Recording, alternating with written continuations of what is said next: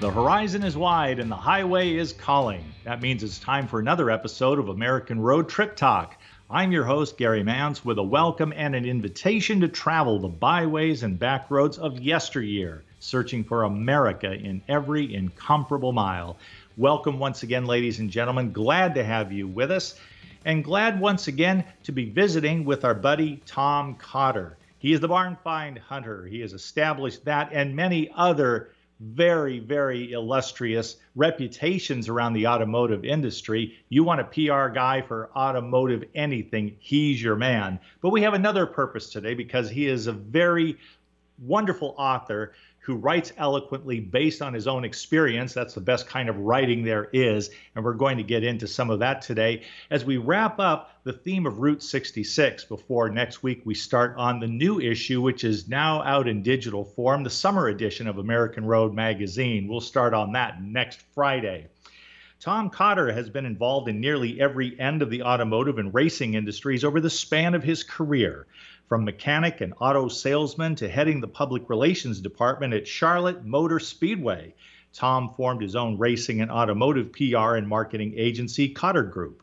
The agency represented some of the largest clients in NASCAR, IndyCar/kart, drag racing, and road racing. He has written biographies of the legendary Holman Moody race team, Tommy Ivo, and Dean Jeffries, but is best known for his series of barn find books, such as Cobra in the Barn, 50 Shades of Rust, and Barn Find Road Trip. There's a Route 66 version, which will be our topic, our main one today. Tom Cotter also appears in the Barn Find Hunter YouTube video series, very popular worldwide, distributed by Haggerty Insurance. Today, American Road is happy to distribute Tom Cotter. Welcome once again to our show, Tom. I'm so happy to be back, Gary. Thanks for the invite. Glad when we can catch up with you. You are a man seemingly always on the road, though you also know how to take time out and take a vacation, currently in Maine, as I understand it. Well, because of the lockdown this country's in, right now I'm here in Maine in our vacation house, but I would be on the road if given an opportunity to drive somewhere. I definitely understand that. I'm a little bit nervous of hotels and whatever at the moment, so I'm just staying here and looking at the water. That is inviting to me. I was there a year ago, and I loved Maine. Can't wait to get back again once we are free to roam about the country. And I guess that takes us to where we need to go today in this episode of Trip Talk, roaming about the country. When we talk about the Mother Road, I doubt there's anyone that has a more intimate appreciation of it than you, Tom Cotter. You even wrote a book about it, Route 66 Barn Find Road Trip. What an extraordinary concept. And I understand there was actually a sequel because you had a successful road trip book and then thought, you know what, we could do this again, and this time we'll go on Route 66. It's exactly it. I guess, it's Barn Find was kind of the reason we went on the trip for publication purposes. But for me, as a writer, you can only write about rusty cars so much. It's the stories behind the cars. So it's actually meeting people from Chicago to L.A. who have old cars in their backyard, and those are the stories I'm interested in. Why do you own that car? How long have you owned it? Oh, you got it in high school. Oh, and your aunt bought it new. And there's human interest stories from coast to coast, and I just want to grab enough of them to fill up about 200 pages. And to be clear, you took Route 66 from Chicago and then headed west, which I've always been told is the way to tour Route 66. Personally, I don't think you can have a bad time planning a trip anywhere along Route 66. But I guess traditionally, because it started in Chicago, a lot of the development on both sides can be found in the Midwest, and then it starts to thin out as the states get bigger and the trip gets longer as you head west. Yes, and the song, the old Route 66 song, it sings about from Chicago to L.A., more than 2,000 miles all the way. I couldn't see going backwards. Like I was singing little parts of that song as we entered different states. But how do you do that going backwards? I can't do that. So I couldn't go from California.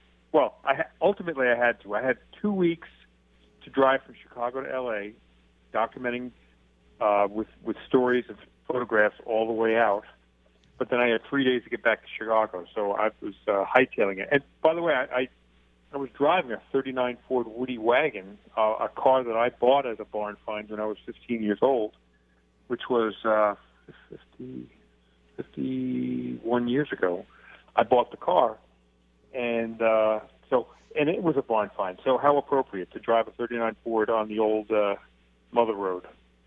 Emblematic of the experience that people had in that and other classic vehicles, to be sure. In fact, Tom, I wanted to, first of all, before I get to that point, because I kind of wanted to put it in perspective, at least my own perspective, but let's give some mad props to a couple of gentlemen who accompanied you and made the trip and these books such wonderful reading, especially with the lush photography. Oh, yeah. Well, Michael Allen Ross and I have done 5 books together, and actually we're talking to the publisher now about maybe a couple more books we'd like to do together.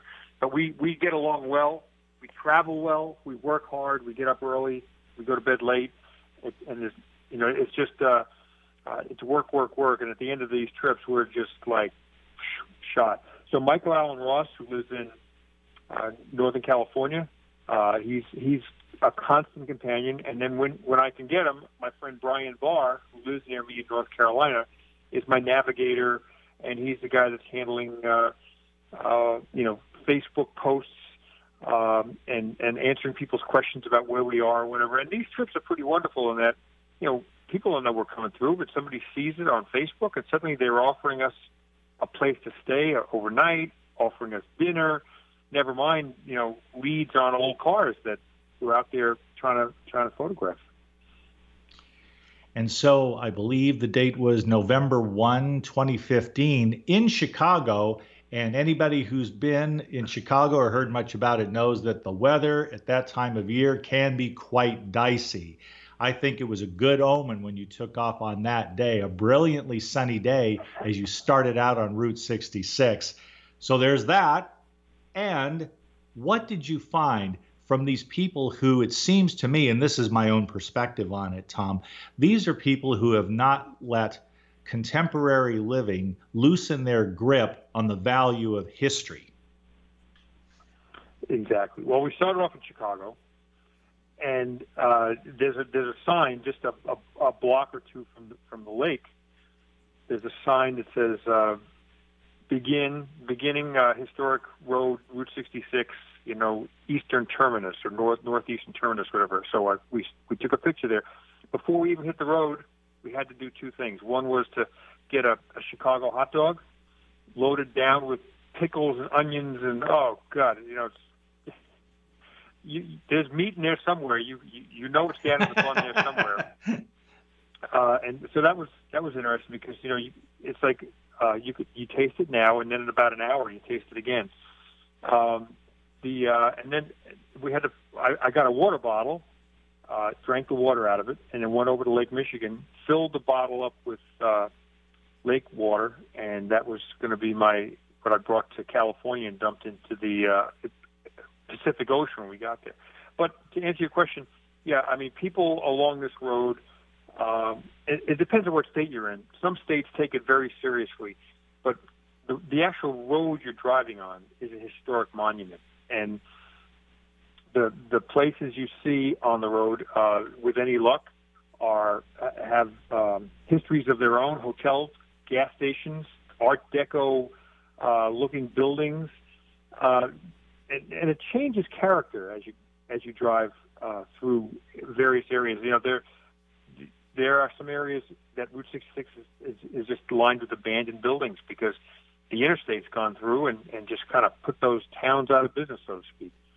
But there are other areas where that's still a major road, and people celebrate it, and the residents that live there have car shows and special historic events around Route 66's lifespan. So it's just an amazing. We met people from Europe, and people told me that in Europe, Route 66 is much more popular among Europeans than it is to Americans here. So a lot of Europeans, make a trip over here, rent a car, and drive from one end to the other. And some do it. They rent a vintage car, like a '55 Thunderbird or something, and they drive it from one end to the other. And there's an agency that you can rent a vintage car from on either end of the trip. So there's all sorts of ways to see this road. None of them are bad. None of them are bad. And with that comes the surprise when you find something tucked away. It might be in great shape. It might be in lousy shape. Most often something in between in terms of the quality and the care given to it over the years. And that's where I'd love to turn next. Tom, when you were on Route 66, what jumps out at you as, there was this and that car that were real surprises to you, as much for the quality of their condition as the fact that they were hidden away, tucked away in a barn or some old shed? Normally people wouldn't think you'd find anything like that, but you're the barn find hunter after all. Yeah, well, the cars we found, not surprisingly, got better and better as we got further south and further west. The old cars that we found up near Chicago and coming out of Chicago, lots of rust. Anything that's been sitting outside for, years, decades, pretty bad. So if you're a car enthusiast that live in the Chicago market and you want an old car to restore, don't waste your time looking at cars sitting outdoors. Either find cars that are indoors, which is really hard to do, or get on Route 66 and drive southwest and look for cars in New Mexico and Arizona, because those cars live in a dry climate and they have good bones left in them. What's a barn find? People say, that car, that's not in a barn. Well, barn find is just a term for a vehicle. Can be a car, could be a truck, could be a tractor or a motorcycle that has been ignored and neglected, forgotten by its owner. Okay, I'm going to get around to fixing it up one day, and that day never comes. So that's what we look for. We look for cars that are neglected, and I've kind of made a semi-career out of this. It's and the people I've met, cars are amazing, but the people are even more amazing.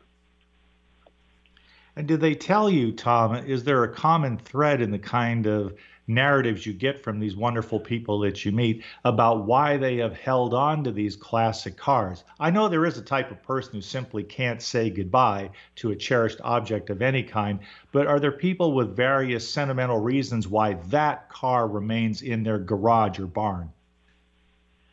Well, yeah. Is there a common reason? Well, yeah, it broke down, and I'm going to get around to fixing it one day. It's the car I built in high school, and I can't see it. I can't part with it. I'm going to get around to fix it one day, but that day never comes. And if the car is visible from the street, that's the point of interest. These people, they're interesting people, because every day people are coming and knock on the door. Would you sell it? No, I'm not interested in selling it. But then if it's not visible from the street, so let's say it's behind a building or in a building, it's hard to see, hard to find. It's kind of a hoarding effect, that somebody bought that car, or sometimes many cars, and for some reason psychologically they just can't dispose of it. And many times, if it's sitting outside, it has gotten worse and worse and worse. And what might have been a nice car 30 years ago now is just ready for the scrapper, which is the saddest story. Yes, that would be a heartbreak. I have seen photos in various books from people who've made trips not unlike yours, and they love to go on these finds. And during the journey, they will find something. I remember in one case, seems to me it was an old Ford, and it was not out west. I think it was someplace in North Carolina where you reside, and it was so enshrouded by the overgrowth of trees in the backyard and the mud from however many storms that you could barely tell there was a car there at all. Yeah. Wow. That's the sad part. So our kind of mission on this trip to ourselves was to stay on Route 66 and only pursue cars that were either on Route 66 or visible from Route 66, like, might be 2 blocks away. You can see some cars in a farm field or something like that. So on Route 66, visible from Route 66, or from a lead that we might have gotten from somebody on Route 66. Let's just say, as we're driving our 39 Ford across the United States, we're pulling for gas at a station, somebody comes over, what are you doing here with North Carolina plates? What are you doing in Kansas? Well, we're looking for old cars. Oh, well, if you go up to the corner, make a right, and go 5 miles out of town, there's a guy with a bunch of old cars. And so those cars we would pursue as well. And I didn't know if we'd find 10 cars in the whole trip. And, wow, there's cars we couldn't even put in the book. There were so many. These are the people who want to retain the best of the past in terms of road travel, cherished road trips, or just having a car where your butt prints on the seat, you're not going to let go of it. In other cases, maybe it was something that was handed down to them by their dad, and they wouldn't dream of getting rid of it, no matter what condition it's in today. That's true. When you meet somebody that says, I'll never sell, well, someday you will. Someday somebody will. You're not, unless you're, going to live forever, which is not going to happen.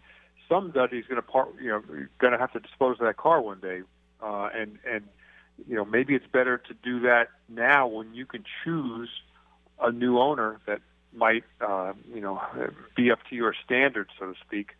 And maybe, I've met some people that have sold cars and then were invited to come and drive it when it was restored. Let me give you the car for the weekend after it's all done, and you can enjoy your old baby. So that's kind of a nice thing to do.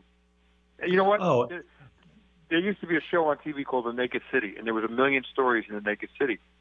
And you know what? There's 1 million stories in the old car world, and this is only one of them. Absolutely. It may involve even some of those. For example, Tom, there are 2 cars in particular, if I found them on Route 66 or anywhere, but it would be great if they were sitting around in dry air so they were in reasonably good condition. I would love to chance upon a Plymouth Barracuda, or, and here's where I get picky, listen to me, if I won the lottery and I was going to throw some money around, I'd like to have that, and one of those mid-60s Thunderbirds. It only happened for a 2 or 3 year period where it was longer and it had elliptical tail lights. Yep. Yes. Like 66, I think, had those longer tail lights. Yeah. Right. Beautiful. And to have those there to find. Yes. And the Barracuda. Now here I am in Maine. Every year I bring a different car up to Maine, an old car to enjoy up here. And this year I brought my 66 GT350 Shelby Mustang.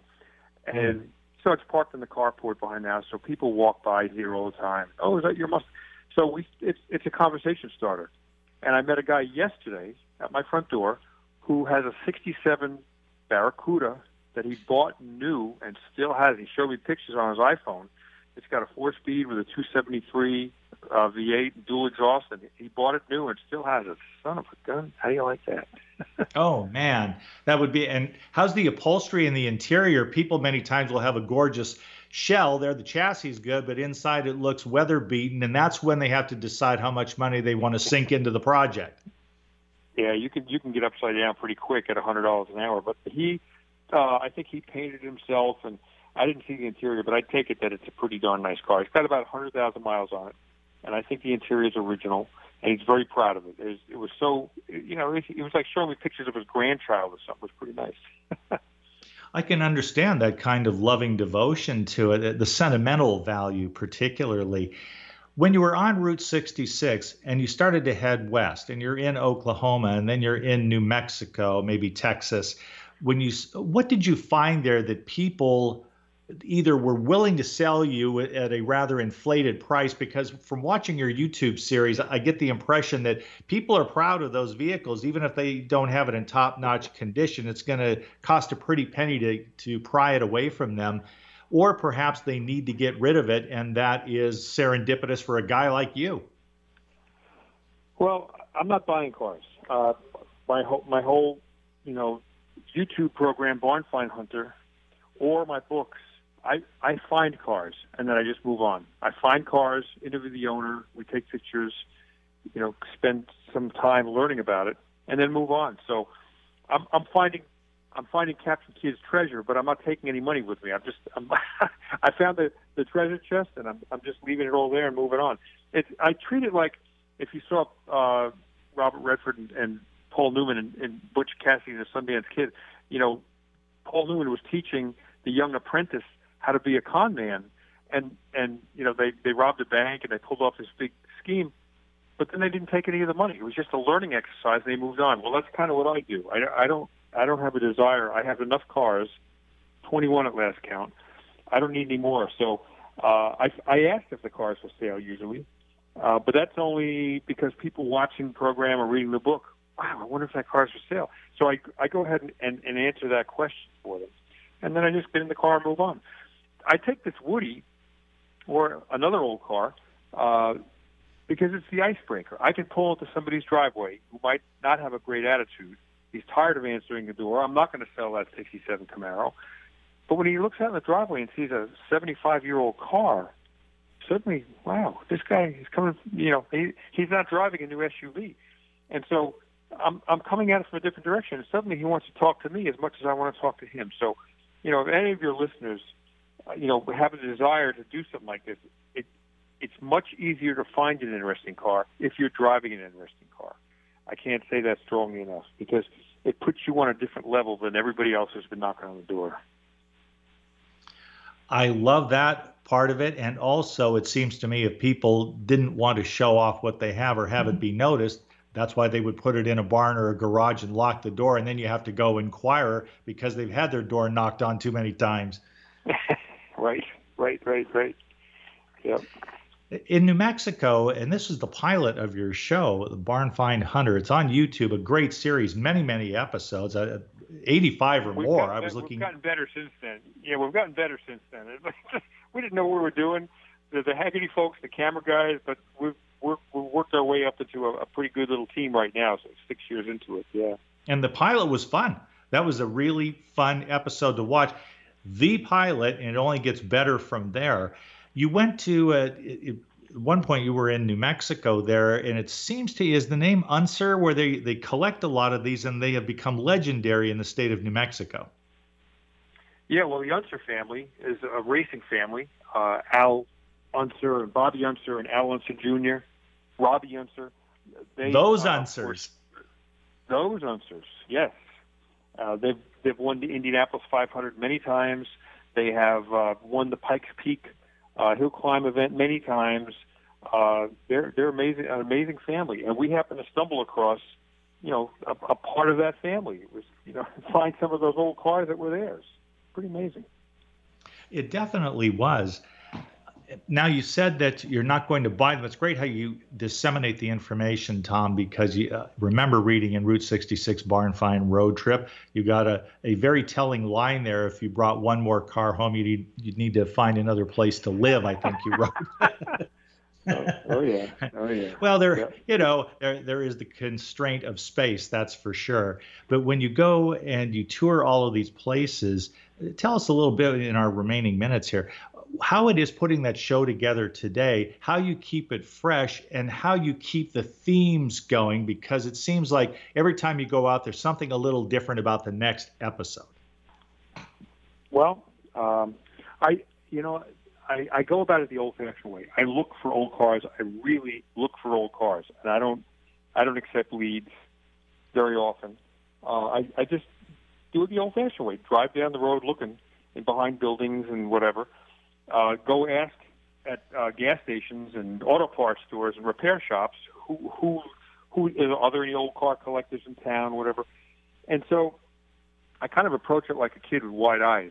Nothing's coined, nothing's canned. It's all fresh, and I think it's obvious. People see that I love what I'm doing. I'm driving a vintage car. I'm not looking to buy their car. I just want to talk about it, and that's why people go to car shows and cars and coffee events on weekends, to talk about that car. So I'm pulling in their driveway, and we aim a camera at them, and we're just asking them to talk about their car. So it's really wonderful. I've made so many friends. People that I interviewed years ago are still stay in touch with me from that program or from these books. the amount of friends would just increase every year. And it's so much fun to watch that. You get to trip back in time, but you also get to fantasize about how you would restore a car. You could see yourself driving it on the open road again. That's part of the lure of the highway and just the glamour of being an automotive aficionado, of which you are, I would say, in the vanguard. That's fair to say. It's an amazing thing, and I'm sure glad that you do that show. I'll bet you have people that write to you from around the world. Oh, yeah. I mean, I get emails from New Zealand, South Africa, the Ukraine, Russia, and I get, from Middle Eastern countries where I can't read the letters they've written because it's all in Arabic lettering and stuff. I can't read it. It's like, but, I know they're fans. They love it. Usually end with a little smiley face or something. But, I'm so happy that I can be kind of a diplomat to people around the world when it comes to their enthusiasm for old cars. It doesn't matter if you're in Iran or Iowa. It's pretty amazing. That's an automotive ambassador. You have earned that title, that distinction, Tom Cotter. We're always thrilled to have you on the program. We'll find something else to talk about the next time you join us. So happy traveling on the road, and thanks for joining us today. Gary, you need a longer program so I can keep going, okay? I will work on that with the folks at American Road. You're too kind. Thank you, Tom. All right. Have a good day. Bye. You as well. We're just about to wrap up, but here's a question. Have you ever wanted to know what the weather will be for your next road trip? Drive Weather is a new app that shows the forecast for your route. It's incredibly simple to use, and it's available on Apple and Android. Drive Weather. Download it now for a safer road trip wherever you go. Thanks once again, ladies and gentlemen, for joining us. American Road Trip Talk hopes you have a safe weekend, and please go online. You can enjoy the new issue. It's the digital edition, summer issue of American Road, along with Thomas and Becky Rep, co-founders of American Road. We remind you to visit our website for that purpose, AmericanRoadMagazine.com, to preview the current issue. Until next week, dream well and drive safely on the American Road.